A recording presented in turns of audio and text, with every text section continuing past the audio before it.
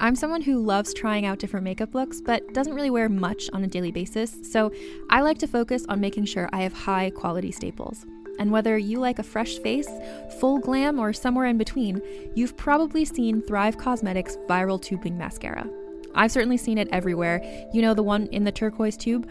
So that mascara, along with all of Thrive Causemetics beauty products, are certified 100% vegan and cruelty-free, which I look for in makeup, and they've got excellent quality to match. And something I didn't know from all the mascara videos I've seen is that for every product sold, Thrive Causemetics donates either that same product, another product that is needed more, or a monetary donation. They've worked with over 500 nonprofits to help with a wide range of causes like supporting cancer survivors, people experiencing homelessness, education access, and so much more. Knowing that makes me feel even better about using their products. And I do enjoy using them. Like I said, I like having high quality staples, and so my favorites are products that are multi-purpose, like the Brilliant Eye Brightener. It comes in a bunch of colors, and I like using them as eyeliner, eyeshadow, and even highlighter. Thrive Causemetics is luxury beauty that gives back. Right now, you can get an exclusive 20% off your first order at thrivecausemetics.com/thrive.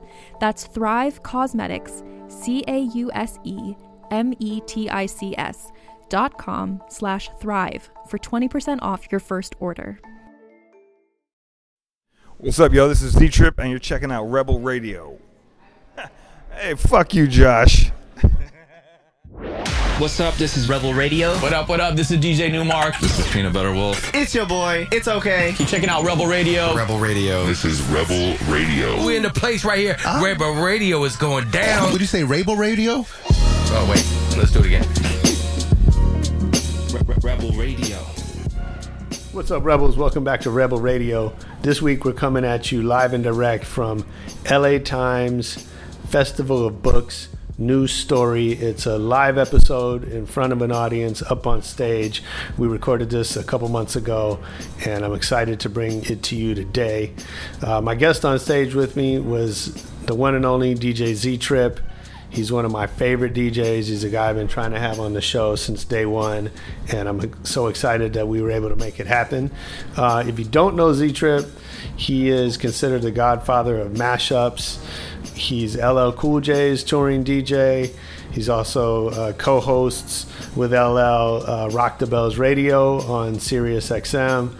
He's also playing festivals around the world. He's also making beats and remixes and albums and all that stuff. We get into all that about Z-Trip's amazing history, his journey kind of exploding with one of his mixtapes that really introduced the concept of mashups back right around 2000. And, you know, he talks about work ethic. He talks about lessons learned. It's good stuff coming up on Rebel Radio right after the EDM.com track of the week.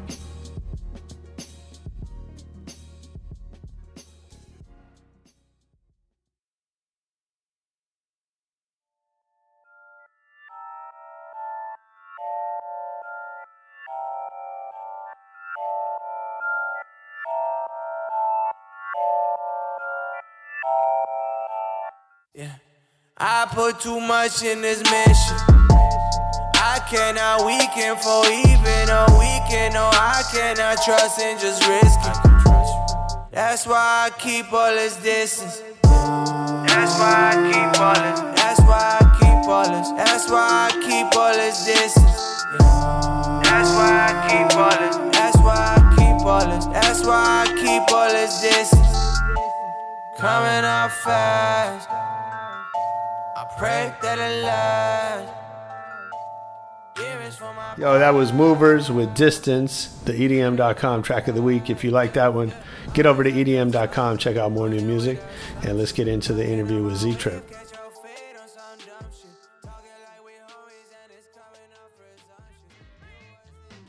Hello, hello. What's up?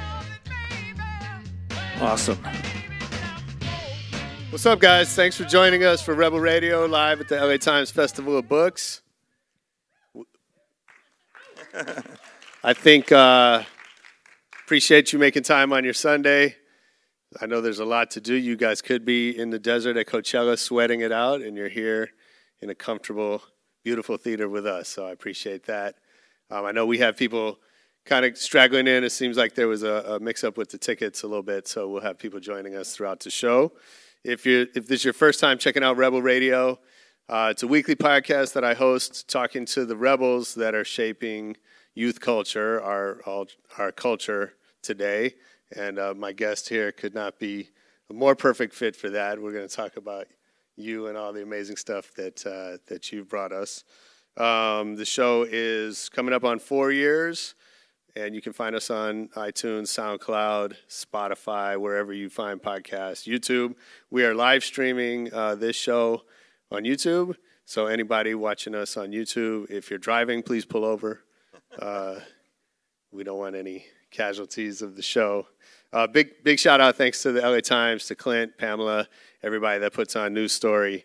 We were here last year interviewing Ali Shaheed Muhammad from A Tribe Called Quest. We had a great time, and it's an honor to be invited back. I usually don't get invited back places, so I appreciate that.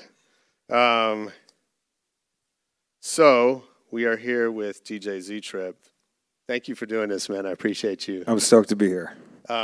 So we've known each other for a long time. I want to talk about your amazing journey as a DJ, entrepreneur, producer, all of that. So we could spend a whole hour just giving your resume, but I'm going to give some highlights. So Z-Trip is known as the godfather of mashups, which I think is an interesting title that we'll kind of dig into.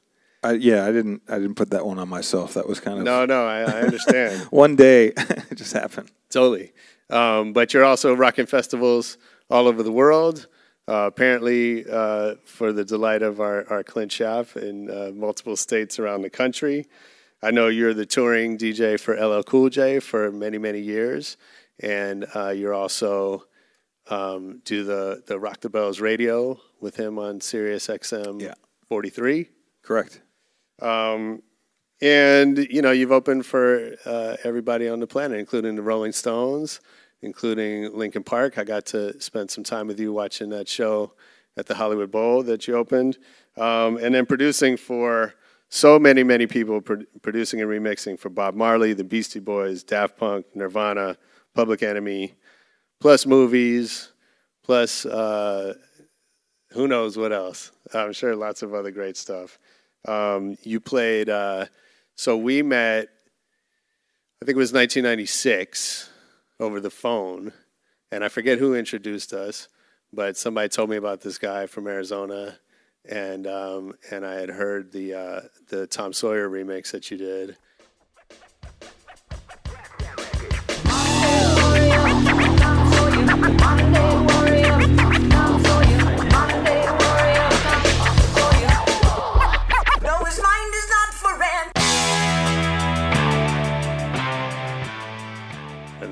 And we spent some time talking. You shared beats with me, and we started kind of getting to know each other back then. And then I had the pleasure of booking you, I'm sure, probably more than once with some herb parties. But I remember when we were doing the marketing for Scion cars for Toyota, we had this crazy launch party in New York and brought you out to play for a bunch of Japanese businessmen. I remember that party, actually. Yeah. Yeah, that was, it's funny because if you think about back in the day, all those parties, like early herb parties, Scion parties, like some of those things were all we all started out at a certain time and everybody fell into different businesses and we were all trying to still connect the dots. So it's like, if you got a thing, I knew we would probably get the call, or if we got a thing and we need somebody to write about it, we're like, let's call you and call Raymond, call Herb. So everyone was trying to sort of connect the dots. So those were the early frameworks, I think, of people getting day jobs but still keeping a toe in the culture. So is that still a thing? I mean, I think you're 100% right that, for guys like us when we started in this business, I don't know about you, but I didn't think of it as a business. I didn't realize that it was a business until much later. And it was just more about this community and this sort of, brotherhood of people that you shared values with. Yeah, for me, it's, we all sort of came up again at the same time. So it didn't really feel like it was work ever when I was if you were like, hey, I got this job thing, it was always like, oh, I'm just going to go and do your event or your thing. But I knew that it was going to be dope. I knew that it was going to be, of the culture, and it wouldn't be like I'd walk into a room full of people that I'm like, what? I thought we were going to go here. They all want this. Now it's awkward and weird. And some of the businesses, you could tell, like some of the businesses around the time that you were doing these parties, if it was something for you, I was like, I know exactly what I'm walking into, but I would walk into some of these other parties and they'd book me on the strength of a Coachella performance, or they saw me do something and they're like, now do it for these people. And you're just like, I'll try, but like, it's in branding, marketing everywhere. It's almost kind of hard to find a pure that, without having some corporate entity sort of, I mean, I think, on both sides, the companies have wised up that culture is important and that they need to be investing in that. And then, when we did that Cyan event, so it was the night, they had just announced that they were launching a new car brand that morning. And then we had this party, right? And so I don't know if you remember this, but we had to call and book, we had Shepard Fairey design the invites, and we had, some of our great DJ friends playing, and we had to kind of, we weren't allowed to tell anybody what it was for. So we were just like, it's this new car thing, and you got to trust me that it's not going to be terrible. Right. And, but that doesn't happen anymore. Like that hesitation to work with corporate partners doesn't. No, I don't think so. I mean, I think it's just about choosing the right entity you want to align with, Yeah. Because again, so many of these people who were there in the trenches with us in the parties that were the raves or the things that were, the illegal parties or whatever, are now the heads of some of these companies. So it's like, it kind of makes sense. Okay, but I want to talk about you.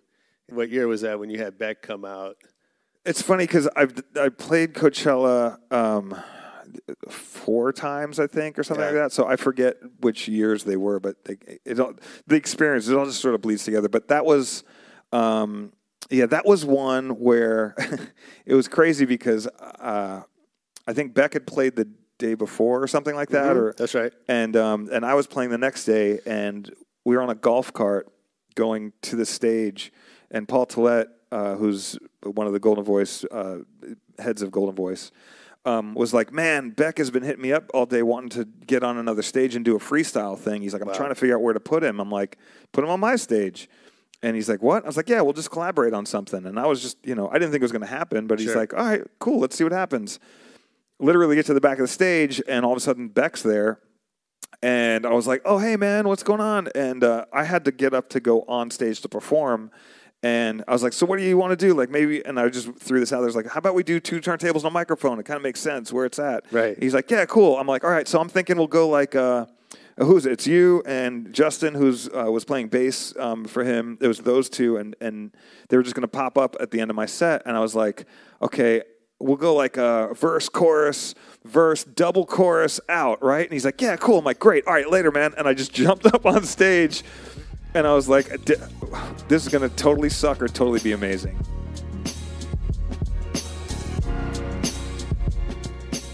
I'm so happy to have Honeybook as a sponsor on Rebel Radio, because I know a lot of you, just like me, have your own businesses.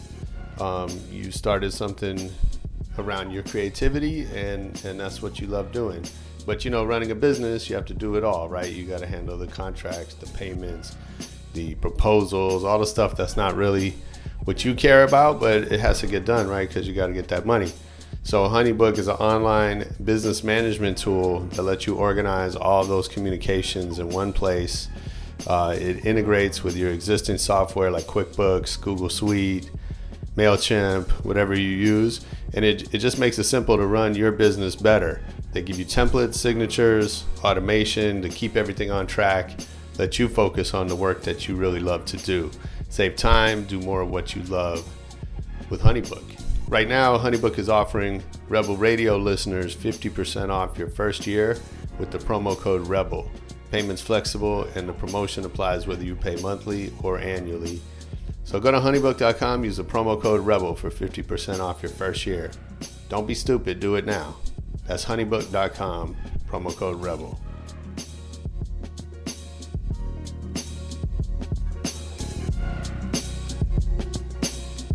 Well, it was amazing. Yeah, it ended up being great. He came out, we just did it, and freestyled the whole thing, and it became, one of those highlights that they, wrote about. And it was great. It was just a fun time. Well, I think, I brought it up because it was, it's a set that I still remember, this many years later, and it was one of those things when now that's what Coachella is, right? It's a bunch of surprise sets. I mean, it's way more rehearsed than that, I think. Yeah, definitely.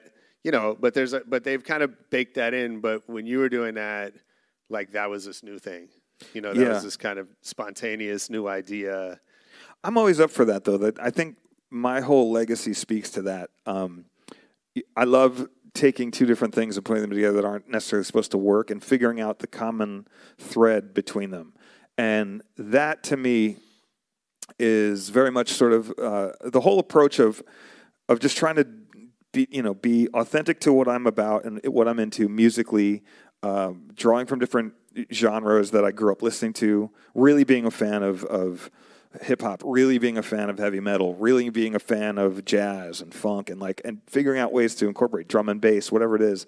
And those shows, to me, like those early days, having the ability to freestyle is such an important part of the show to me. So if if I've got sort of my set planned out or mapped out a little bit, and all of a sudden you throw me this Beck curveball, like that's exactly what I'm looking for. Yeah. Because to me, that's also what makes you a better artist, is being sort of pressed into this situation where you have to sink or swim, and doing it, doing a balancing on the high wire without a net is way more fulfilling. You know what I mean? If there's a net there, it's just not as cool. Sure. You know what I mean? So to know that you've got to really nail it forces you to come up with stuff. And I think there's, when the crowd also sees that too, it's kind of like, I've always used this analogy where you're surfing and the person goes into the wave and you can't see them, and there's that moment of like, are they going to make it? And they don't, and then they come out and they're like, yeah, they made it.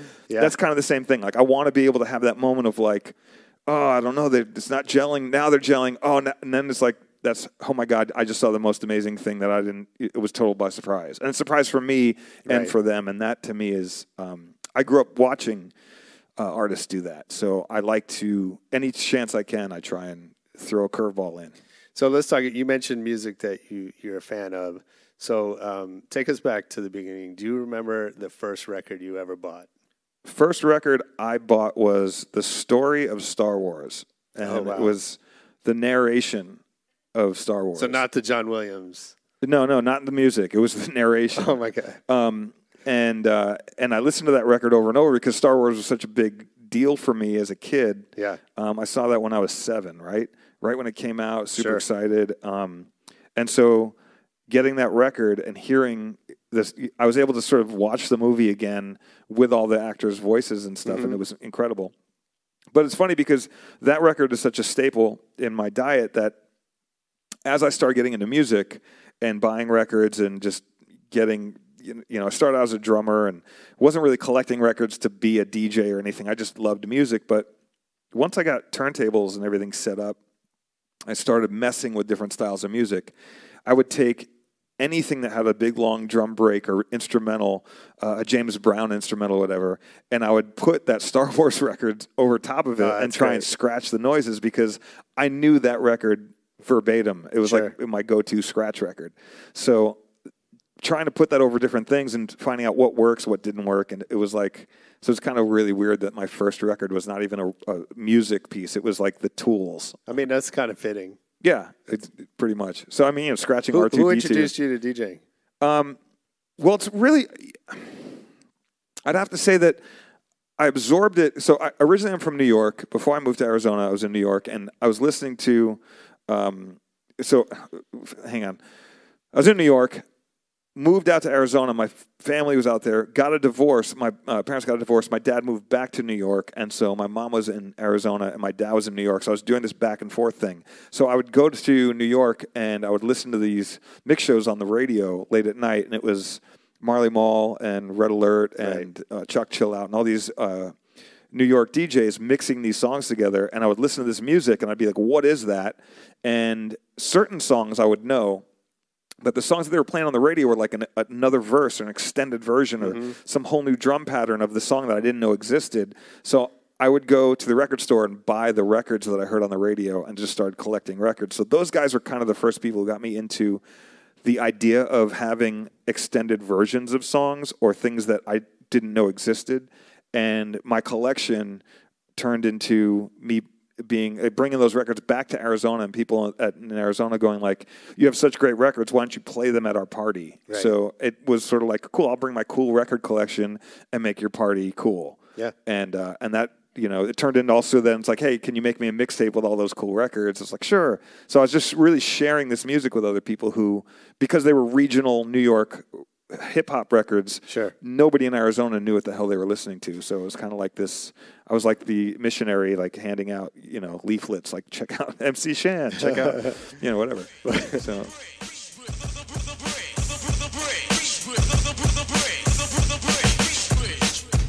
You love to hear the story again and again of how it all got started way back when. Well, it's hard to imagine that there was a time when everything wasn't everywhere. Right. And so if you lived in a place like Arizona, you knew about the top 10 hip hop, and that was it. That was, well, everyone knew like White Lines and Jam on It and stuff, but like here I'm coming with 2 Live Crew records and just regional Miami bass records or regional Philly records, and people had no clue what they were hearing, but they loved it. They were totally into it, and so I became the go-to guy in my hood. And it was funny because my source was going back to New York and just grabbing records. I remember the first time I got a credit card, I went to the record store and bought $500 worth of records. It was like, cool, and brought them all back. And then I had to pay for them all, which was like, that was my first experience with credit. But I bought all records, which is kind of funny because, flash forward to now, it's kind of still the same deal. Yeah. I'm just now buying less records for more expensive, and they're in Japan. You know what I mean? So that's great. So, I know you had your thing going in Arizona with Bomb Shelter DJs, and as I mentioned, the Tom Sawyer remix. That was for a soundtrack? That was the first remix I got paid for, which was for the movie Small Soldiers, and they ran it in the movie too. Which I did that whole remix on an Ensoniq EPS 16 Plus, if you know about gear, and I maxed out the memory on that thing, and I took it, recorded it, took it and put it in a Pro Tools session, did the scratching, and sent it to them. And I didn't think it was going to happen, but they hit me back. They're like, "We love it." I think I got $1,000 for it, and that's real money. That was incredible. Are you kidding me? Like, credit cards. I got $1,000 for doing this thing. It probably took me, a week to do it, and then went and saw the movie and saw the scene. Kirsten Dunst dancing in her room with like all these rock posters and listening to my remix. I was like, this is the shit. Like, I've made it. You know what I mean? So that was a very sort of empowering moment. And once you sort of, I feel like as a DJ coming up, I think most DJs, at least I could speak for myself, but I would think most, you just want to express your art. You want an audience of people to hear what you do. Right. And so you'll do it for nothing. You'll do it just to do it. And after a little bit of time, when you actually get paid for doing something that you would have kind of done anyway, like, then it turns into like, wow, wait a second, I can sustain this if I just keep building. And that was kind of the turning point for me to actually get a check from Warner Brothers or DreamWorks. A check from DreamWorks for this thing. And it was just like the light bulb went off. I was like, I got to continue to do this. Yeah.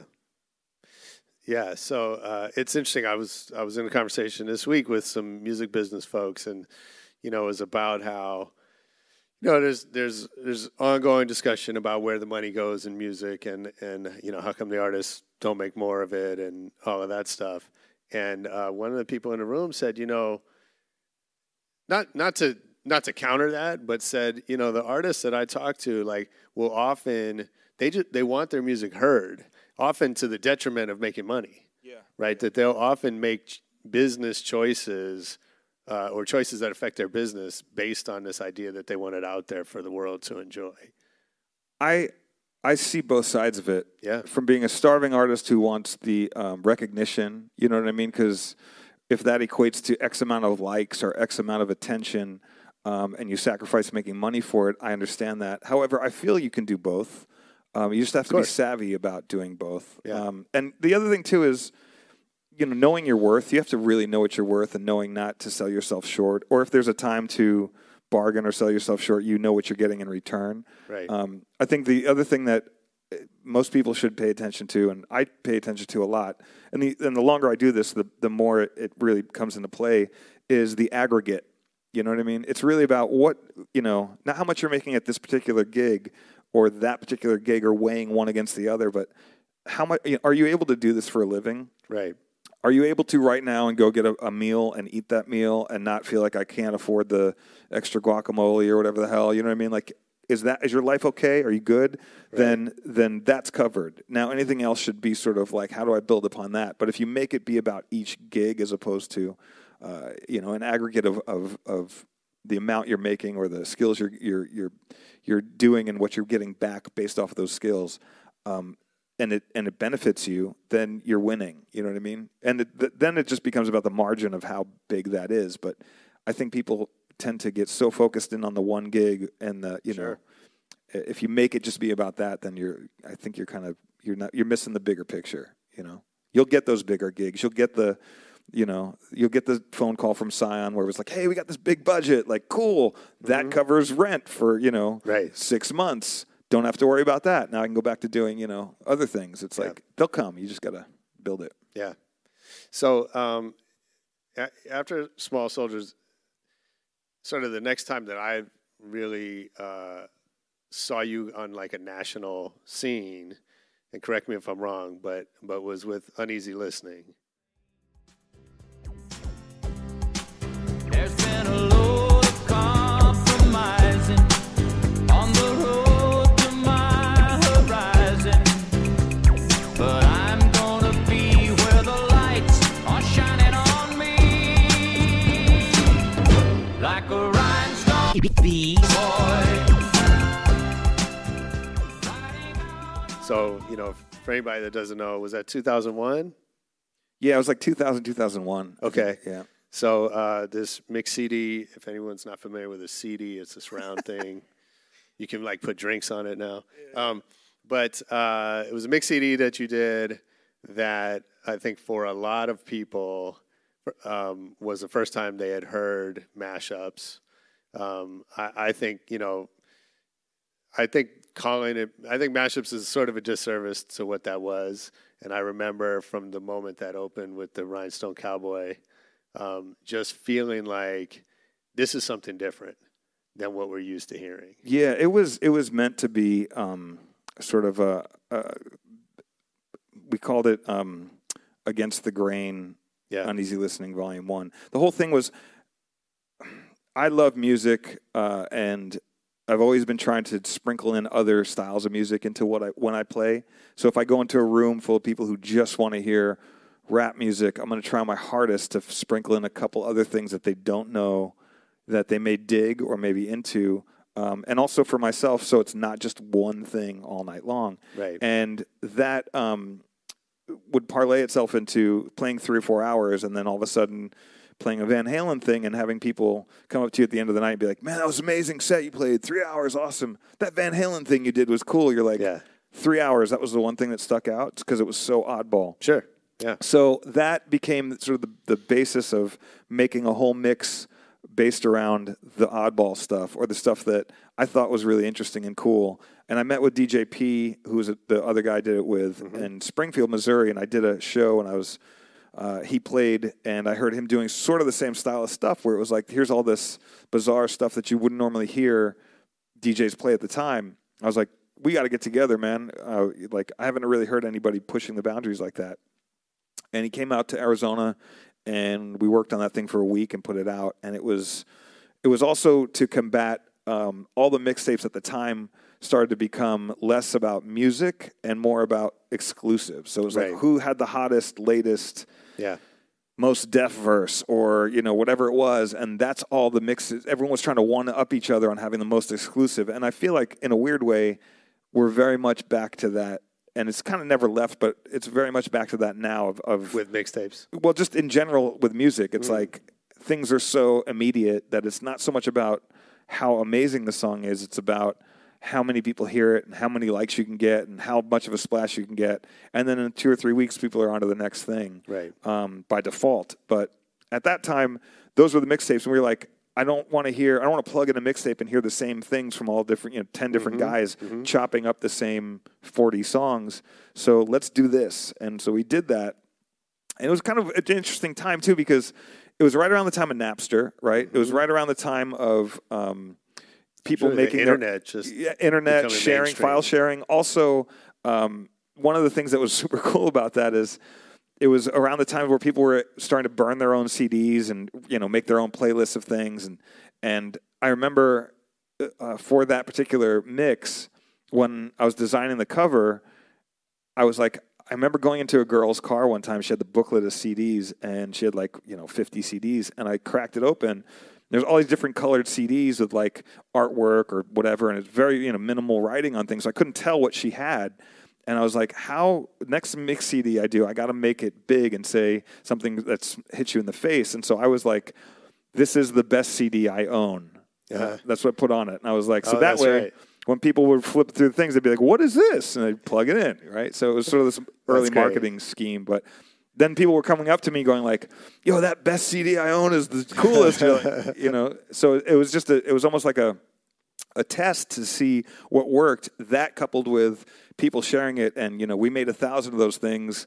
They flew, and then we pressed up another couple thousand. I think we ended up getting 4,000 or 5,000 of those things, and we couldn't change the artwork because I was only going to do 1,000. I thought maybe we could get rid of these things, but it ended up blowing up and landed us in Rolling Stone and Spin. I ended up getting a record deal off of that. I ended up doing the Linkin Park tour based off of that. It just opened everything because it was so different from what was going on, and it was a risk that I took and P took, but we thought people were going to hate on it. To be honest, I was like, this is... Is that right? Yeah. Are you kidding me? I was like, this is so against the norm that everybody within the hip-hop scene is probably going to look at this and shit on us. They're probably just going to hate on this because it's so not keeping a real B-boy. And it was like, but if you go beyond that, it's actually the realest B-boyish thing you could do. Because that's what I listened to the early guys and studied all the early DJs who were playing breaks and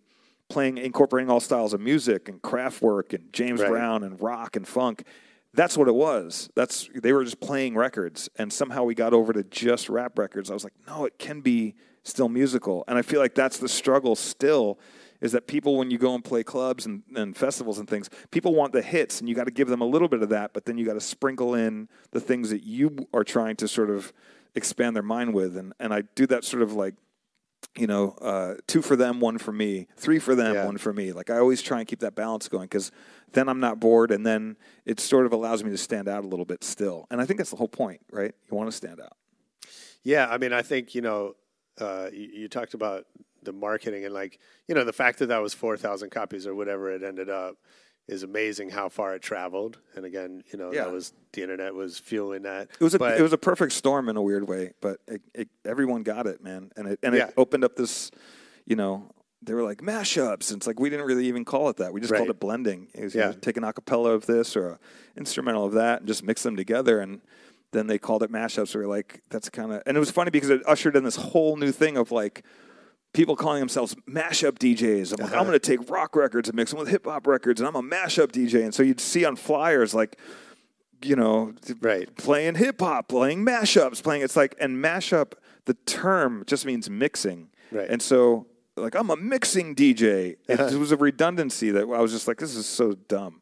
But at the same time, I had to kind of rock with it. But we're kind of addicted to these labels, right? Of course. At first, I was super about it, but then I was like, whatever, call it what you want to call it, do what you do, I don't care. But the thing is, what happened is it also ended up being a little kind of a mess because we were really finicky over what went with what because things had to be in key, they had to match tempos. There was all this meticulous about we'd try 100 things, and if only one kind of worked, we might put it on the shelf until the one came along. But once it opened up the Pandora's box, then you had people in the UK and everyone was just file uploading, and mashup became such a search button that you get these guys who are mixing two things that didn't sonically sound good, but maybe the you know, I don't know, you'd have like Lou Reed Walk on the Wild side and Adamant Goody Two Shoes Walk on the Goody Two Shoes side. You'd be like, Sure. it's the worst. Yeah. It sounds horrible. The name, I get the juxtaposition in the name, but like you miss the whole concept and you're just pushing the square through the circle and it's like not working. So there was a part of like, oh my God, just opened up this door to like such horrible. But then there was also a lot of people who came through and realized like, we can push the boundaries and open up doors. So it sort of ushered in things for like Too Many DJs and Danger Mouse and all these other people who kept the right momentum going. You know what I mean? Yeah. I mean, I think it definitely, that genre or whatever got that style of mixing definitely got taken to kind of cartoonish levels. Extremely. And, a lot of just wordplay, like titles, as you said, or a lot of like ironic DJing. Yeah. And there was an era for a while, if you guys remember, where it was like, let's make people dance at any cost, right? Which I get, but it was like, we're just going to play the cheesiest fun song because we just know people are going to dance, even though we're like sort of holding our noses while we do it. Yeah. What you do, I think, is very different. And I think it goes back to what we talked about earlier, that you're playing music that you love, and the fact that it's different genres is not. Yeah, that's not what drives it. Well, it was the thing is I could stand behind any of those things I played, and I could tell you about those records or those artists, and you could tell that it meant something to me, and it was coming out through the mix in that manner. I think we're still in a situation now where. There are a handful of DJs who really care about selecting and care about the details, but there's a really huge chunk of DJs who just want the big drop, the big tune, the followers, all the other things that come with it, which is okay to want those things, but in their quest to get those things, they've skipped a big chunk, and some people go back and learn it, some people don't, but I struggle when I go to hear other DJs play, maybe one in 3 or 4 DJs don't have this, but mostly younger cats, are just playing tunes, and they're not putting any of them into the mix, and you can't really hear them in the mix. You can, and as a DJ, when you have a DJ ear, you hear the hot tune to the hot tune to the hot tune, and you're like, okay, you're just running through hits, and while you might be finessing them up a little bit, in my mind, I'm like, what do you play in your car when you're driving away from the gig? Right. Like, that's what I want to hear. Or what are you listening to in the airport when you're waiting for the next show? Like, sprinkle some of that in. Because are you really listening to like Baby Shark right now? Because that's what you're pushing on me right now. Like, because it's getting a reaction. Sure. But, what are the things that you're really into that you can sprinkle between the two? And that is when I go and get inspired, because then I'm listening like, I don't know what that is, or I hear something and I sort of get the blood pumping again. But when you hear just somebody run through, 40 hits, 100 hits in a row, and then you go to another party and you hear the same thing just in a different order, it's a little sort of like, come on, man, we could be doing so much more than this. Yeah. But I get it. Like, I also understand the commerce side, but there's just the part of me that's like, I want to hear what you're into. You're in a position also to sell who you are. Is it just an image? Is it just you up there? So what's sonically? I want to know what you're. What's the incentive, right? Like, you can the musical part of being a DJ can be pretty easy now. Yeah, to physically do it. There's technology, there's access to records. You don't have to fly all over the world hunting down records. All the shit that you went through to build your skills and your toolkit, we can get that in a weekend. Yeah. Why should people work that as hard then? Because I'm a living testament to, if you work hard enough and you stand out, you'll have a long career. Yeah. And other people appreciate it. I mean, how many people come up to me at the end of a show and say, man, I stumbled upon you and you changed the way I look at things. You changed the way I hear things. Yeah. Or I met my wife at one of your shows, or whatever it is. It's almost like having a Grateful Dead following of people who really care to come out and see me do what I do, because I try to keep it as authentic as I possibly can, and you can get that other stuff anywhere. You know what I mean? So I feel like it's it's incentive. It's if you get your own sound, if I want to see Aphex Twin, like that's a sound. That's Aphex Twin sound. You know what I mean? And it's specific. If I want to see Radiohead, that's their sound. And these are people like I could go on and on about like how many other bands sound like the other bands that are hot for the moment and then move on to the next thing. And it's like you don't really know what their sound is, or maybe it takes them 5 or 10 years to find their own sound. Yeah. I think maybe I'm preaching to the choir with a lot of people who are listening, but I just struggle with trying to find inspiration. Music should be inspiring at least 75% of the time, you know what I mean? If you're doing it right, Yeah. As opposed to the other way. Hey, shout out to LA Times for having us at the Festival of Books. It's a good time. You should get out there next year. Hopefully we'll be back again for a third time. It's every April, sometime in April in LA. Check the LA Times for that. If you're digging this episode, go back. We recorded another live one last year. I was on stage with Ali Shaheed Muhammad, the DJ and producer from A Tribe Called Quest, another amazing DJ and a great interview. You can check that one out as well.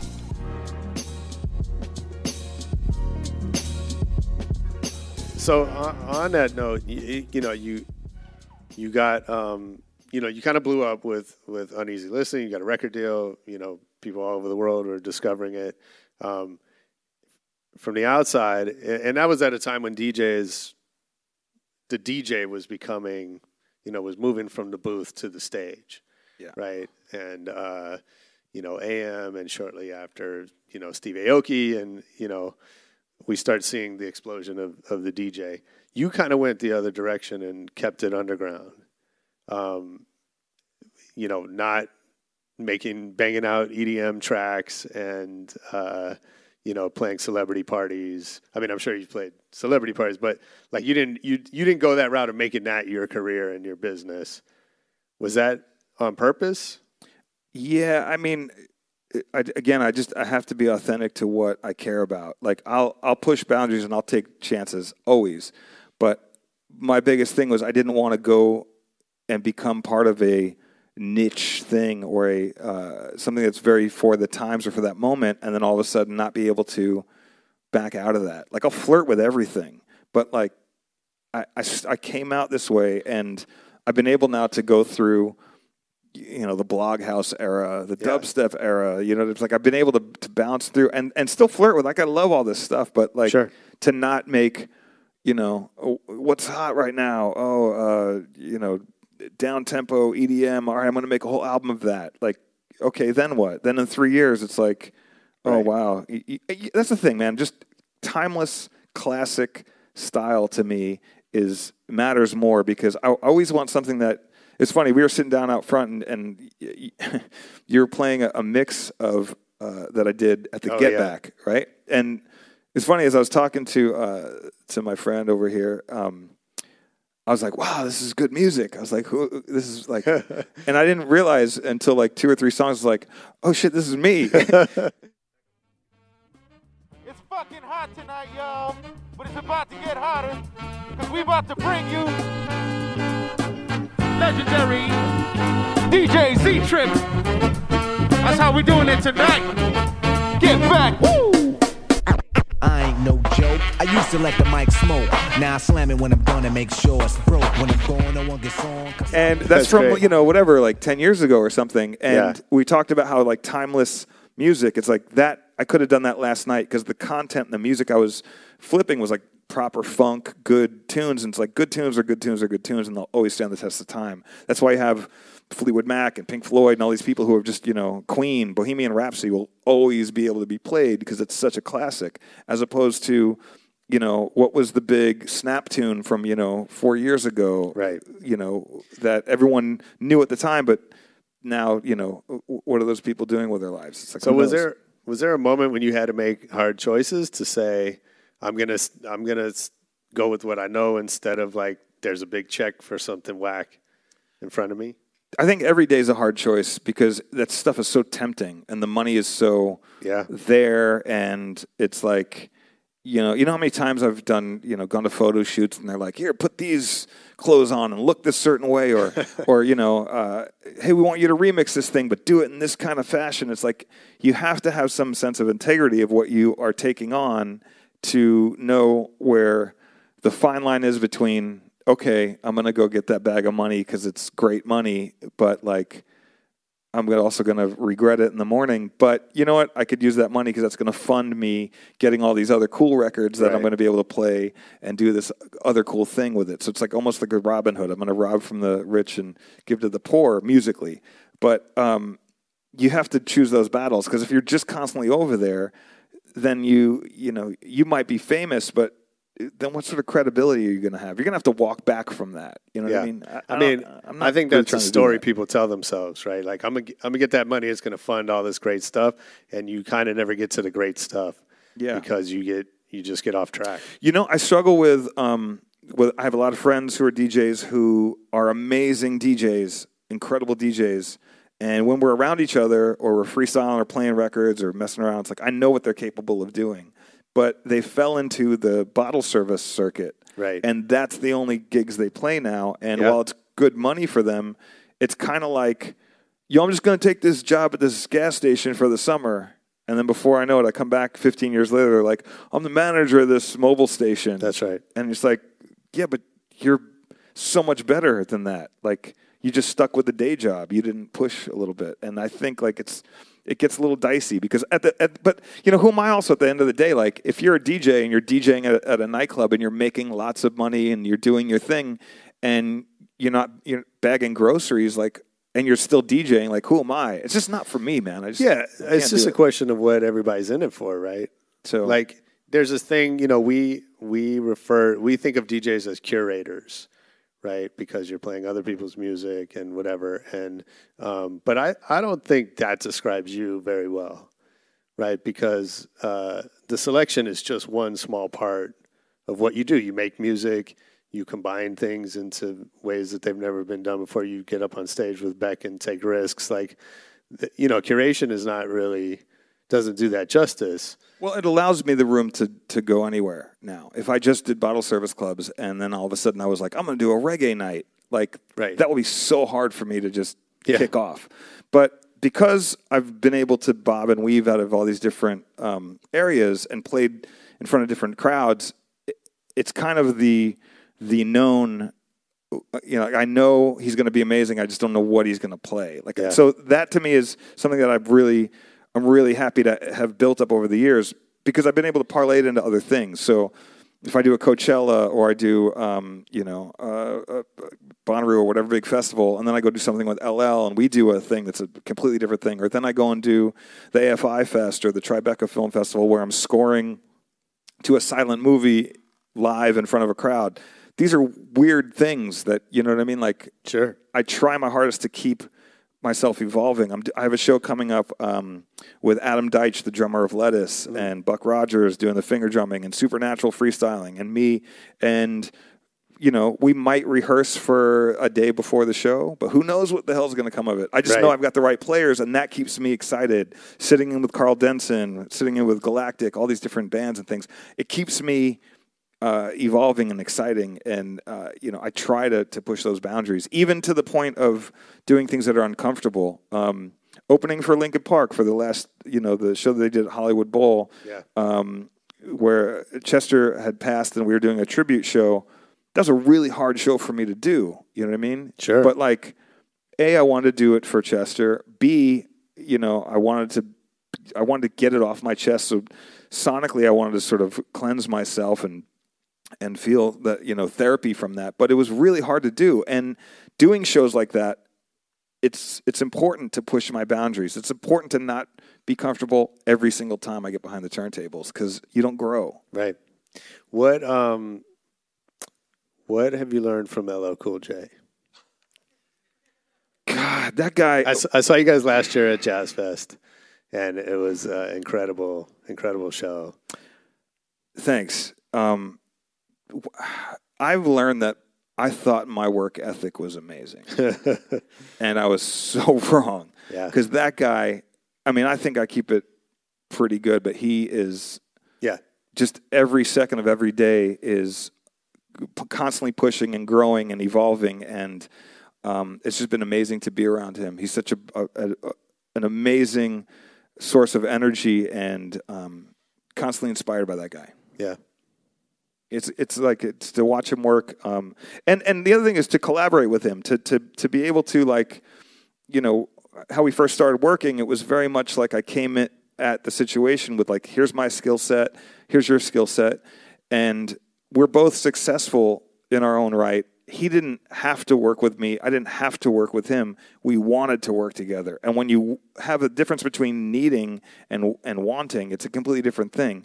Because if we don't need to make this stuff, but we want to make this art, the art is going to be so much better. And his work ethic, my work ethic, I mean, it's real proper MC and DJ on stage. Like, we're really doing it. There's no overdubs. It's a lot of walking on the high wire. And the fact that he's up for that and is still in incredibly great shape and still delivers, pushes me to like, I want to do even more. And so we're constantly, you know, we don't take anything for granted. We always rehearse and work on new bits, and it's constantly evolving. It's amazing. But that's what I've learned, is how to just be better and continue and evolve. Yeah, I mean, I thought that's what stood out on the stage was this chemistry, that it wasn't about the DJ playing a couple things in between raps or whatever. Yeah, there's no way. I wouldn't do it. I wouldn't be there. Of course. Okay, before we wrap up, because somebody else is going to take this stage. Yeah. I have a quick lightning round. Yeah, fire away. So what's your favorite city to travel to? I have a few. Bay Area, Colorado. I love Hawaii. Japan's amazing. Canada is awesome. Austin, Texas. You're all over the place. Yeah, those are all great places. Who's your favorite DJ? Depends on what mood I'm in. But that's I have to skip that one. It's too hard, man. Nobody likes that question. Yeah, I can't do it. Well, your name's come up with quite a few of our guests. I appreciate that. Including my own. What's the last great book you read? Finding Your Voice. It was Louder Than Words by Todd Henry, who's an amazing author. He has a book called The Accidental Creative. And that's if you're a creative person and you're struggling with trying to find creative ideas in a pressure cooker situation where you have to be on demand with ideas, that book is a really amazing book. What movie have you seen the most in your life? The Warriors. It's a great movie. I mean, if you're going to watch a movie over and over, that's a good one. Yeah. I'm proud and ashamed. As I look at it now, it's like, ooh, it's a little cringeworthy, but like holds a deep place in my heart. I know all the words. No, it's great. If I worked for you, what's something I would hear you say over and over?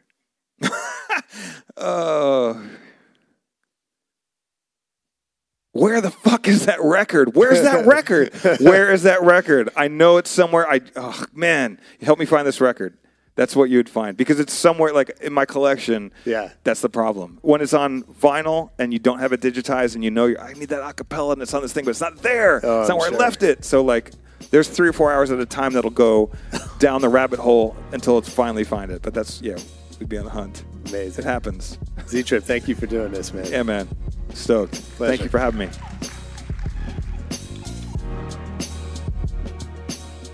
Yo, that was Z-Trip live at the LA Times Festival of Books on Rebel Radio. I hope you liked it. I know I did. Make sure you leave us a comment.